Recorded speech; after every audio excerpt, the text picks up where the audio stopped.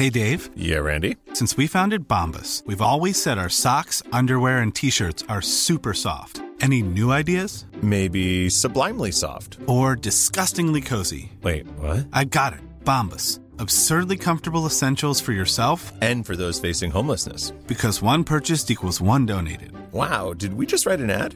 Yes. Bombas. Big comfort for everyone. Go to bombas.com/ACAST and use code ACAST for 20% off your first purchase.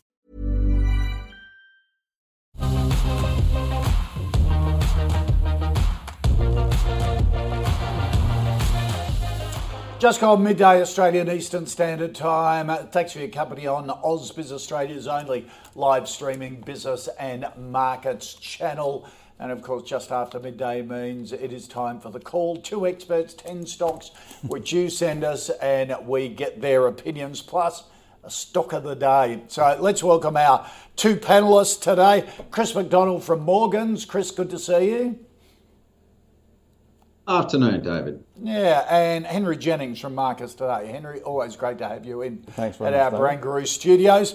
Let's kick off with a quick stock of the day, a stock that's in the news, and let's see what our panel thinks of it. And the stock in the news today is a bit of a favourite of the call that's come up a few times in the last few weeks. Breville, the household products manufacturing business, a great Australian brand name, going through a capital raising for the first time, raising $100 million at the moment, and first time it's ever done it, Henry.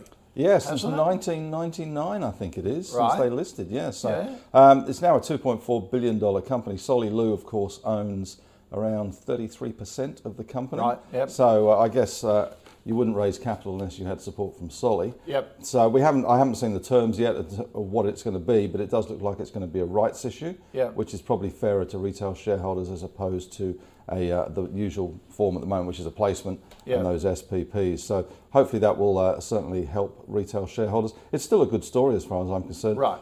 They have withdrawn guidance, but I think pretty much everybody in the world has withdrawn guidance. Why do they need the capital? I guess it gives them some flexibility.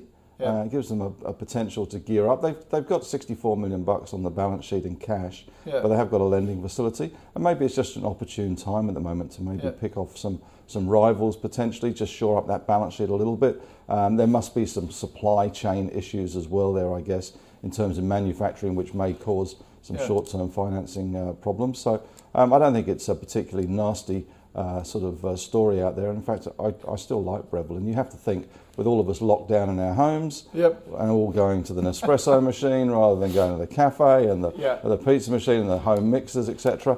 I think the outlook's pretty good. Yeah, it's well placed, I think. So it's probably a good and it's opportunity. good to see a great Australian brand name doing well. Yeah, too. So I love that. Yeah, Chris, what do you reckon? Yeah, clearly with a company that has a pretty good balance sheet, and you'd imagine, even though it's been a tough couple of months, they would have fared a lot better than some of the discretionary retail. I know my 4 kids are giving that Breville toasted sandwich maker a good nudge during the last few weeks. So clearly they see opportunities for distressed acquisitions to add to their impressive portfolio suite.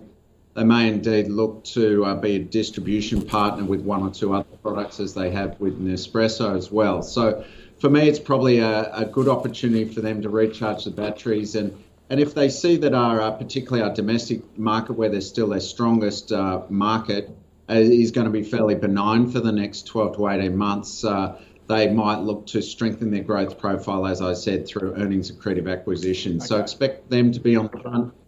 Very smart management, really good numbers as recently as February. So you saw that big spike in the share price before the crumble with the market through March. So let's see how it flows post this raising. But certainly if the share price trades back, which it might on market weakness closer to that rights issue price, it's one that you can pretty much look to add to. One of the more resilient retail success stories. Australian ASX. All right, so if there's a pullback after on the rights issue, maybe a good buying time. All right, that's Breville. So both Marcus and Chris still like the stock. Let's kick off your 10 that you've sent us. Really interesting 10 stocks today. They always are, with a bit of a bent towards Medtech companies, medical technology companies.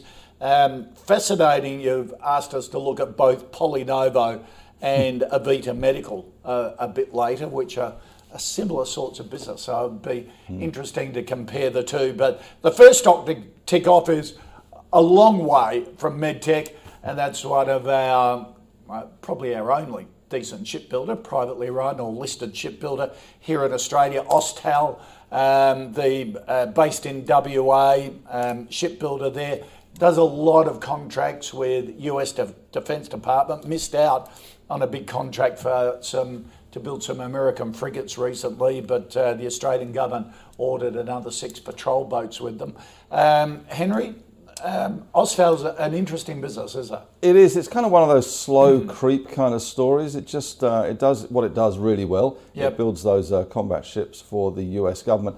I suspect it was a little bit of a shock to the market that they missed out on that contract recently to one of their competitors. It was a four-way kind of tender, I believe, and they missed out. They did get a consolation prize, as you say. They got, I think it was $340 million order from the Australian government. Yeah. But you know, it's a question, I guess, of whether the US cuts back its defence spending.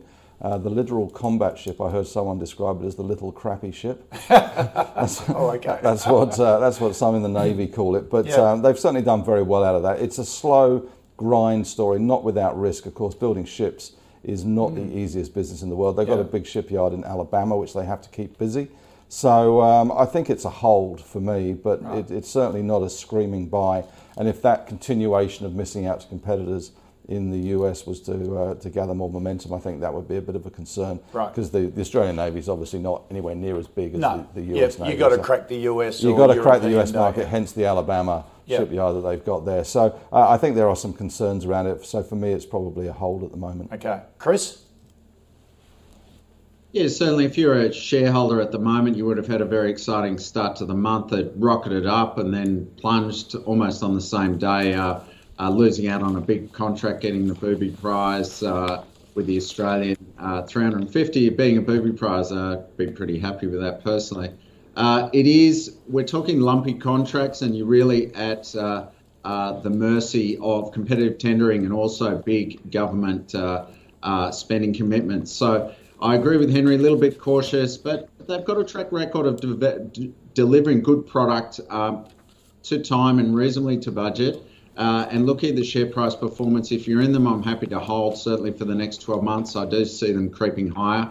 But, you know, there'll be a bit of a trend when we're looking at products. You really want to see in this marketplace good earnings growth, at least over the 3 years ahead. And it's a little bit difficult to price that out for this company. So I'm definitely in the hold category as well. I think there's better opportunities, particularly if the market eases back over the next 6 weeks. Yep. Austal will be in a long, slow burn scenario. But pretty steady earnings, and hopefully I believe they're up for a couple of other tenders next year as well. Right, okay. And I suppose it sort of falls into the question when economies start to sort of trigger some growth again and governments get into spending, whether defence contracts are seen to be stimulatory as much as infrastructure plays, if you like. I mean, that's certainly a valid concern, I guess. And if you've got to cut your cloth somewhere, it may be that some of that defence spending gets cut back a little bit as these government stimulus programs come through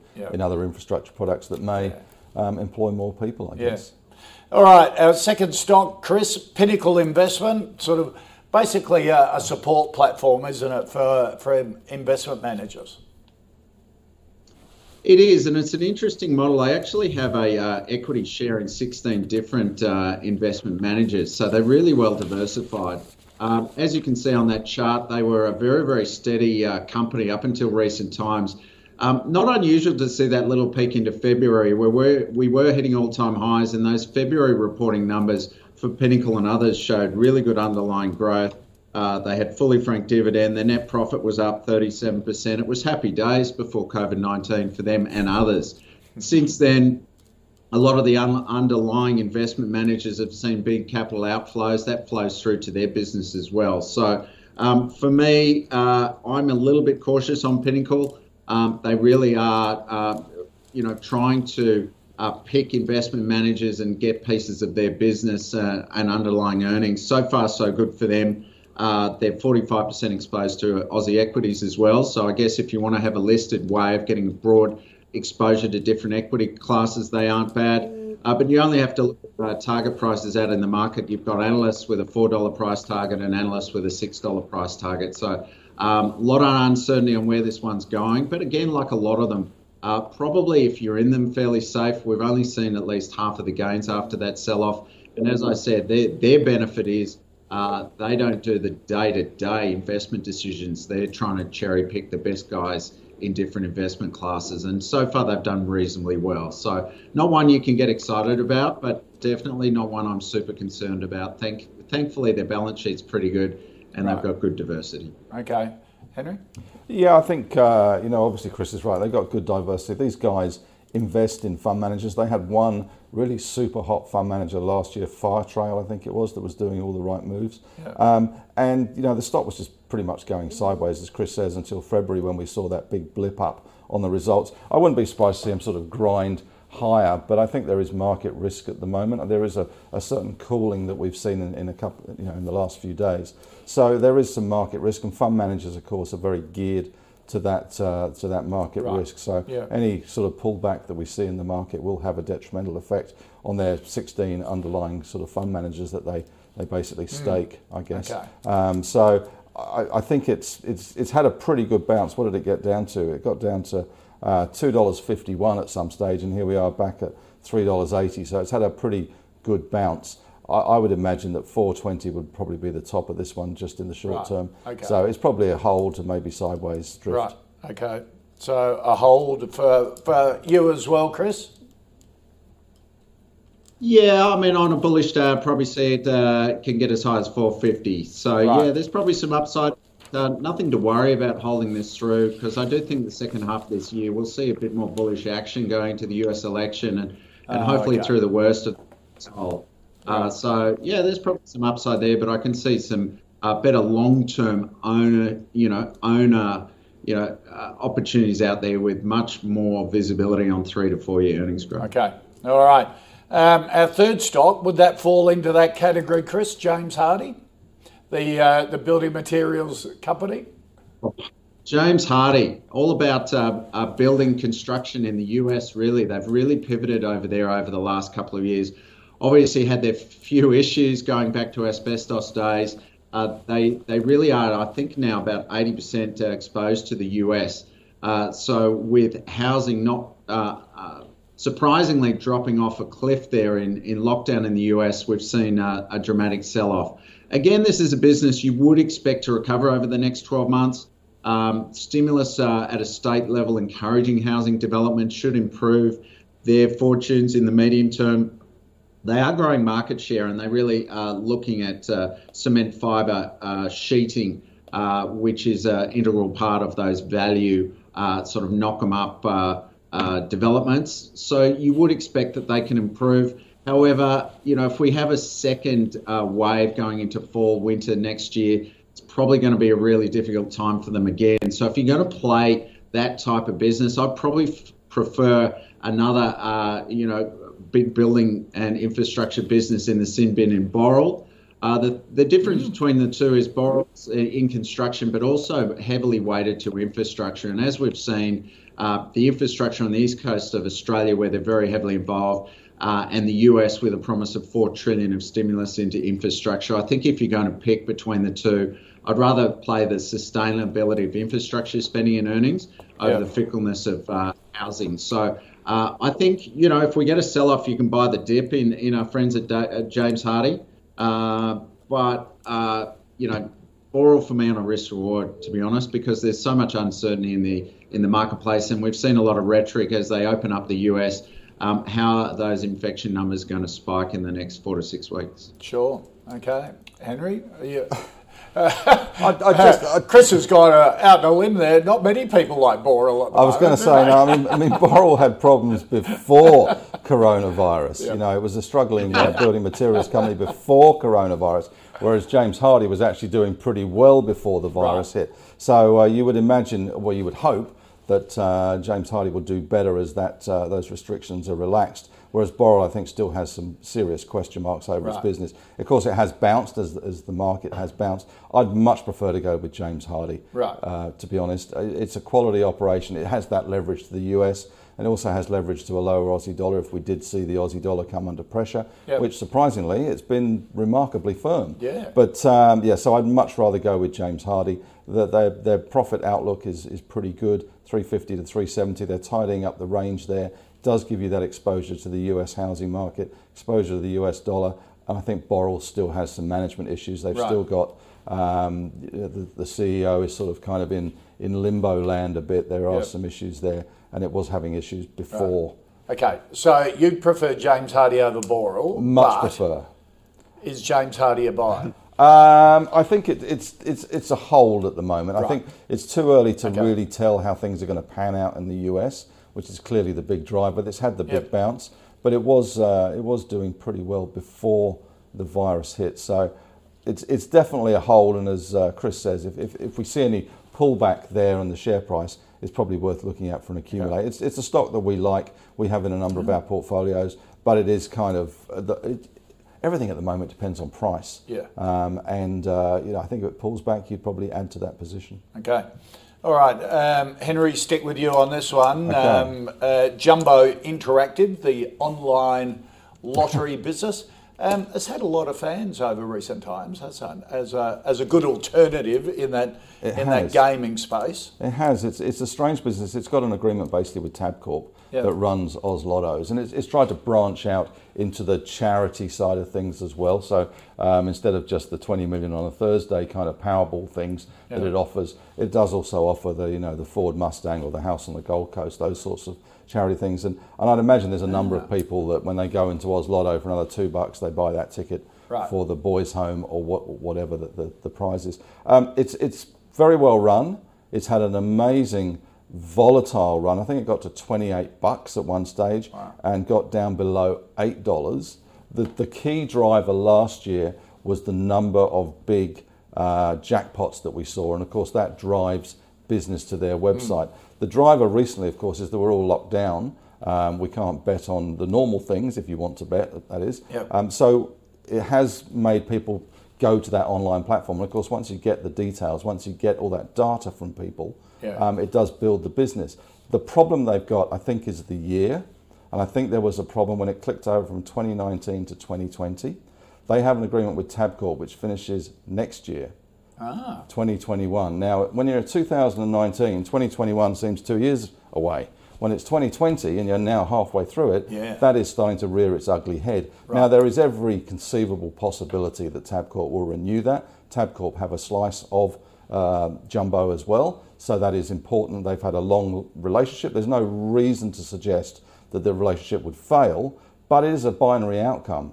If they lost the Oz Lotto business and Tabcorp took it back in-house or something happened, just relying on that charities business to win a Ford Mustang is not really going to cut the mustard. So I think that is the risk out there. It is a 2021, and even if they finish the agreement, it still has another year of of a notice period. So it's still a 2022 story. But when you're looking that far out, I think that is something the market is concerned with.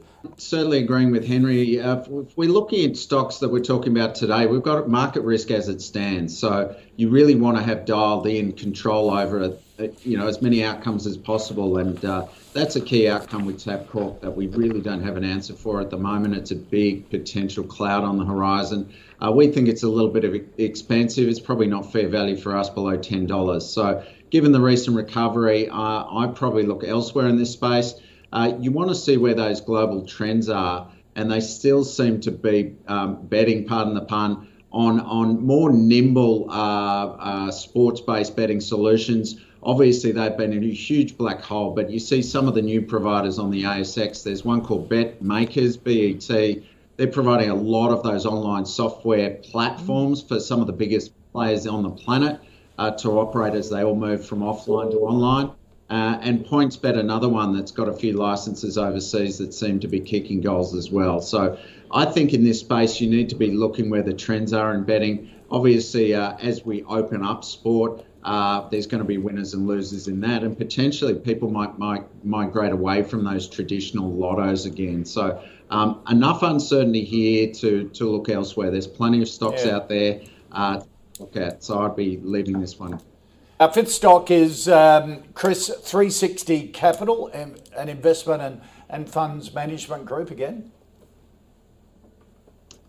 Look, this is actually a really difficult one. This is a business that tries to play in the alternative assets space. So anything that's not your vanilla assets, they've got a number of listed funds, and it's just a mixed grill. When you go through their presentation, it's actually relatively confusing as a business.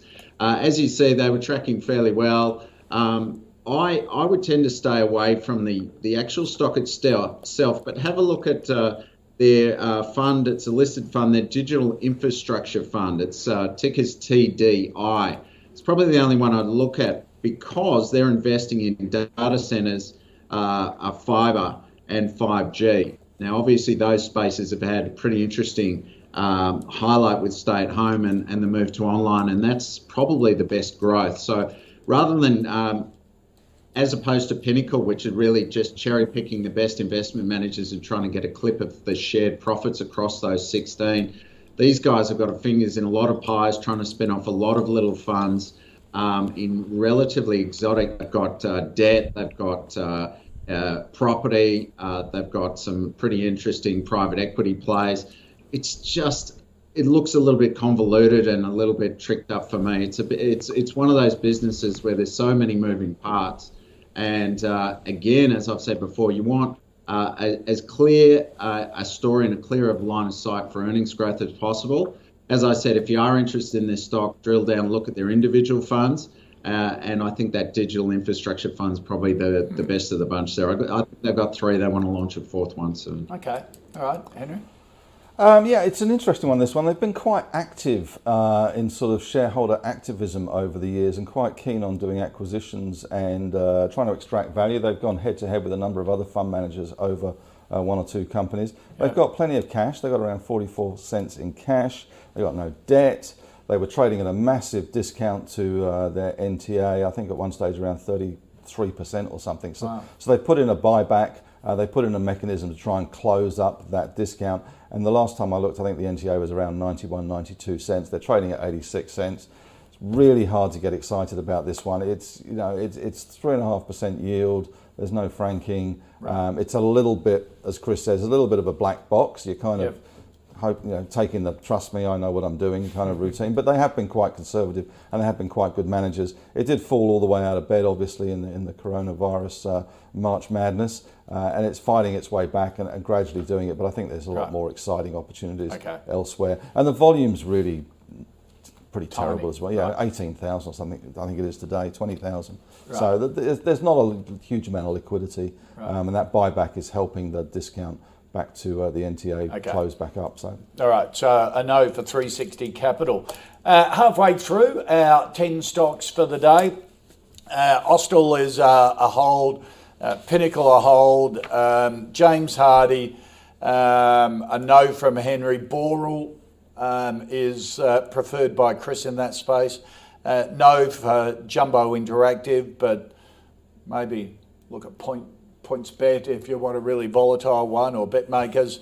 360 Capital, a no. Our sixth stock on the 10 for the call for this Wednesday, Pro Medicus, healthcare company basically in medical imaging. Henry, I notice it's up pretty strongly today in a falling market. It is. It's had a huge bounce. I'm just looking at the chart here, David.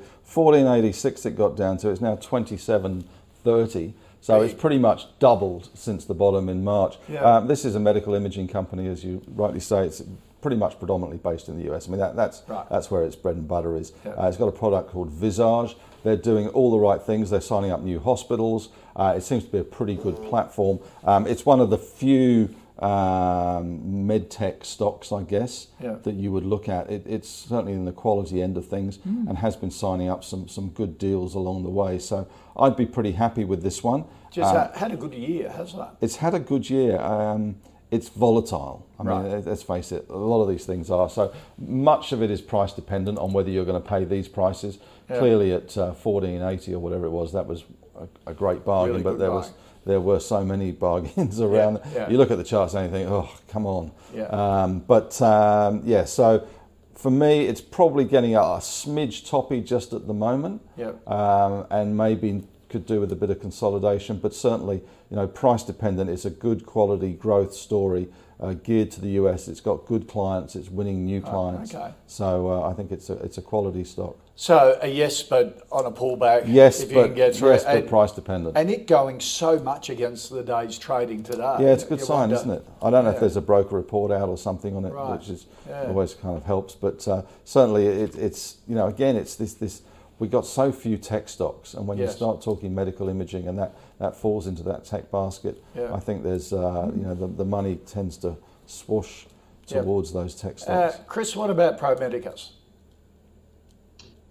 Yeah, look, we're moving into the second half of stocks, and I think we've got some really interesting ones. This included, it's a bit of a Morgan's favourite. We've got a price target of about $31.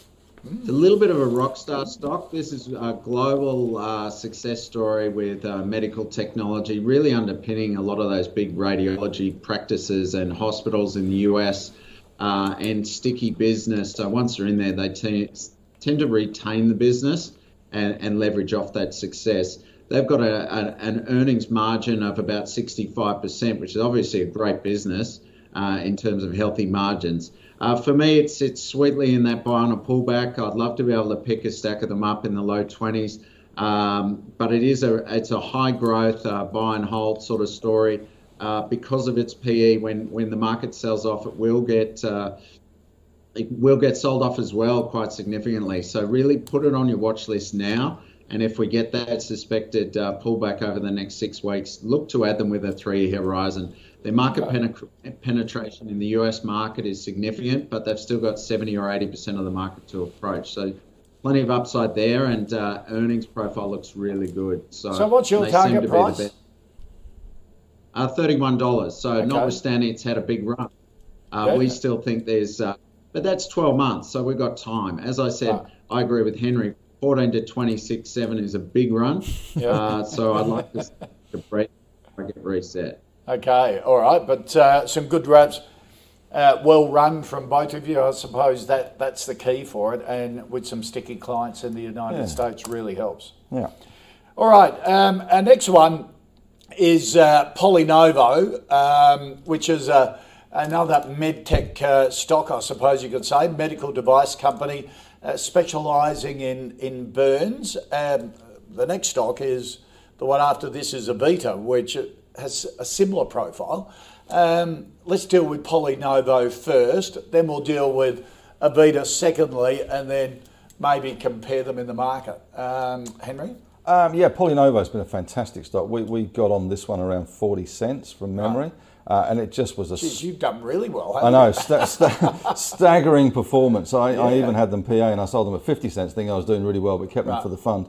But they have done staggeringly well. They have a product called NovaSorb, which I remember when they were about 30 or 40 cents, watching the video and thought, God, this is cool. This is really cool stuff. And it basically is a treatment it's like a scaffold that enables burns victims to recover far better and the skin to grow back.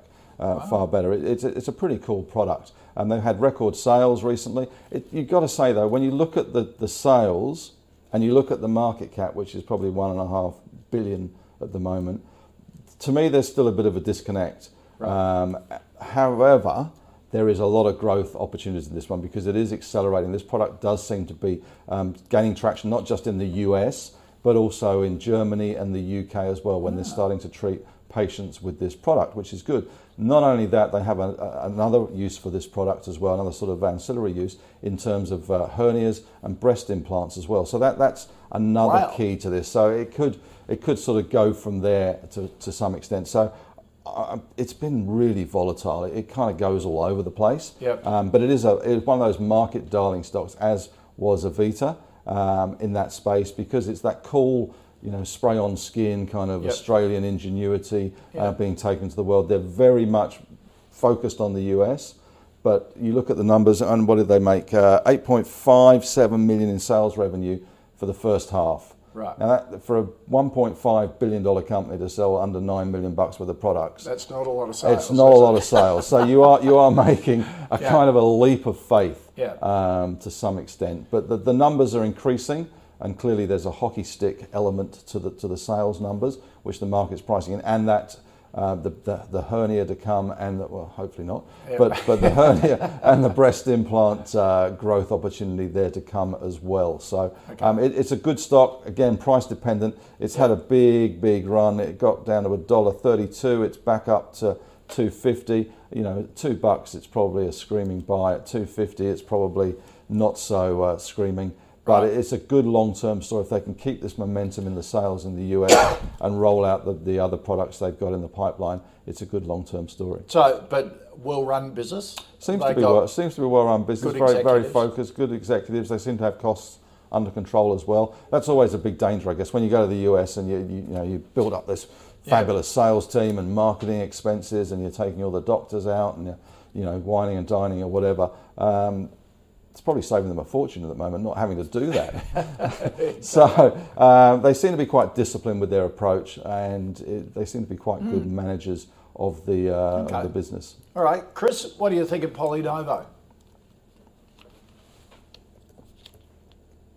Oh, I think we just lost Chris. He's become a bit disconnected. He's become a victim. So while we got you on this theme, you mentioned briefly Avita Medical, another Medtech company, the spray on skin. It's in the respiratory area, changing its domicile to the United States apparently in the future. So it seems to an outsider a similar profiled type company. Is that right? Or yes, we're missing the point? No, I think you're spot on actually, David. It's got a product called RECELL with a C. And it is not dissimilar in terms of it treats trauma of skin and that sort of thing. It probably hasn't got the same growth with the other side of things just that PolyNovo has. Right. It has been another market darling. This stock got to 85 cents pre-corona, and it has made an unusual move in that it is changing its domicile from Australia to the US. Yes. And that is a good thing in some ways, because it is a very focused company on its US business, and that's where its bread and butter is. They had revenue in the first 3 months to March of 8 million. So it's not... It's similar revenue. It's similar to the PolyNovo. The problem is, I think the market's got a little bit not concerned, but a little bit upset that they're moving their primary listing from Australia to America. They've had a listing in America, but it's just I think a peevish thing. There's some retail investors that don't like that. They think there's something sinister going on. Perhaps they don't like the fact they're going to be driven by the US in terms of price movement. But it's not uncommon for our stocks to have listings in the US. Mesoblast has it, and a lot of Aussie stocks go to the US in terms of NASDAQ listings, because it gives you a greater audience. It gives you some gravitas when you move into the sales process. And those medtech stocks here in Australia seem to have outperformed the ones in the US, haven't they? They have. About PolyNovo. Yeah, we're getting into these really interesting stocks now that are promising to change the world, Terminator healing products. PolyNovo is actually quite an interesting business. If you look at their 5-year history, it's really about the commercialization story. They've got bioresorbable scaffolds. They're looking at the wound healing market, but also in hernias and and other internal implants as well to provide structural integrity during operations. They have had a big pullback, but they're already back up to $2.40. 1.6 billion market cap. Again, it's one I like if you're willing to hold it for 3 years. It's one of those businesses you could see a big US Medtech take out in the as it's getting larger. But again, you don't need to buy it up here. It looks expensive already given its underlying earnings. I'm not sure if Henry was touching on earnings versus valuation, but certainly not cheap here. You're buying a lot of blue sky at this level. I'd rather look to see it come back closer to the $2 or sub $2 and maybe reappraise it. Exactly what Henry said. Said, yes, good business, pulls back to $2. It's a bit toppy at the moment. Pull back to $2 or under, and then you'd start to look at it. Avita, similar sort of business, similar story, if you like, behind it. As you were saying, that spray on skin, changing its domicile to the United States, a lot lower share price, around the 40-cent mark at the moment. What do you think of Avita? This is actually probably even the more interesting of the two. They want to go to the US because they think they can get access to a lot of the big the family office money and a lot of the biotech funds that sit over there. Also expect that they'll get a higher multiple and potentially attract potential acquirers in the future. So I understand the methodology and the reasoning behind going across. We've got a little bit of uncertainty until that happens, and you will see a number of clients that don't want to end up with US stocks sell out. So probably it's going to play out in a bit of uncertainty for another month. But really, if you want to buy kind of a Brave New World future story, then these guys look pretty good. If you look at their revenue numbers, they went from 11 million to 21 million. So they've doubled revenue in the last year. So they're definitely the earnings profile looks very, very exciting. It's just how much you're willing to pay for that and how long you've got to wait before it breaks even. This is a classic loss-making business, but so was zero for many years. So Afterpay. You close your eyes. You wouldn't be paying these sort of prices. They got down to 35. I'd wait until they're under 40 and be prepared to own a US stock for a while, which creates its own little nuances in terms of having a broker and signing declarations around tax, etc. So be a little careful about that, or you can end up with a lot of paperwork. Yeah, and just like Pro Medicus, Avita's gone against the market trend today with a reasonable rise in share price. Do you make a choice between the two out of Polynova and Avita? Well, I was actually thinking about that, David. It's probably a scenario where if we do get a pullback, buying a little bit in both and building up your exposure in that space, if you're a believer in that type of regenerative medicine, the next sort of stage of wound healing and development, diversifying across the two businesses, probably not the silliest thing. They will have different announcements at different times. I know there's a big scalding from boiling water trial that Avita's got at the moment. So if that's successful, they'll probably rocket away as more practitioners start to utilise their resell system for scalding burns. So yeah, look, they're both Australian success stories. So look at their 5-year charts. They do look a bit toppy at the moment, but there's a good argument to say, if they come back to more sensible levels, buying both. Okay. All right. Chris, while we've got you there, people infrastructure. Now, this is one of those sort of workforce management type platforms, isn't it, for corporates? It definitely is, and obviously one that got sold off very, very heavily with the shutdown early. People wondering what was going to happen with employment falling off a cliff. Fortunately for people infrastructure, a couple of things have happened. They've raised equity, so they raised $17 million, so their balance sheet's now strong. They're 50% weighted toward healthcare, and a lot of that is for at the NDIS. So they've got good government support there for employing staff to look after people with disabilities. So it's got that backstop in terms of government support money and supplements. They also have quite a lot in the nursing space. So as we see elective surgery come back on, hopefully that'll improve on the nursing side of things.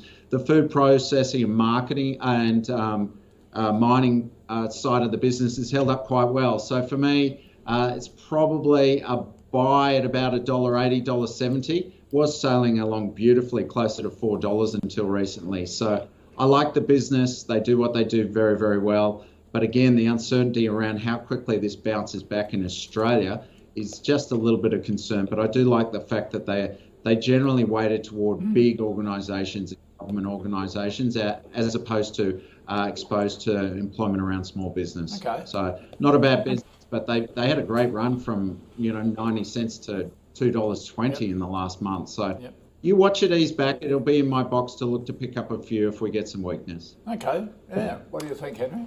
Yeah, I'd have to agree with Chris on this one. It's a good business. It does what it says on the box. It's exposed to a lot of good sectors, as Chris rightly points out. Clearly, hospitality, not one of those just at the moment, but that will bounce back, and they seem to be at least holding the ship pretty steady as she goes at the moment. It's just really a question of price for a lot of these things.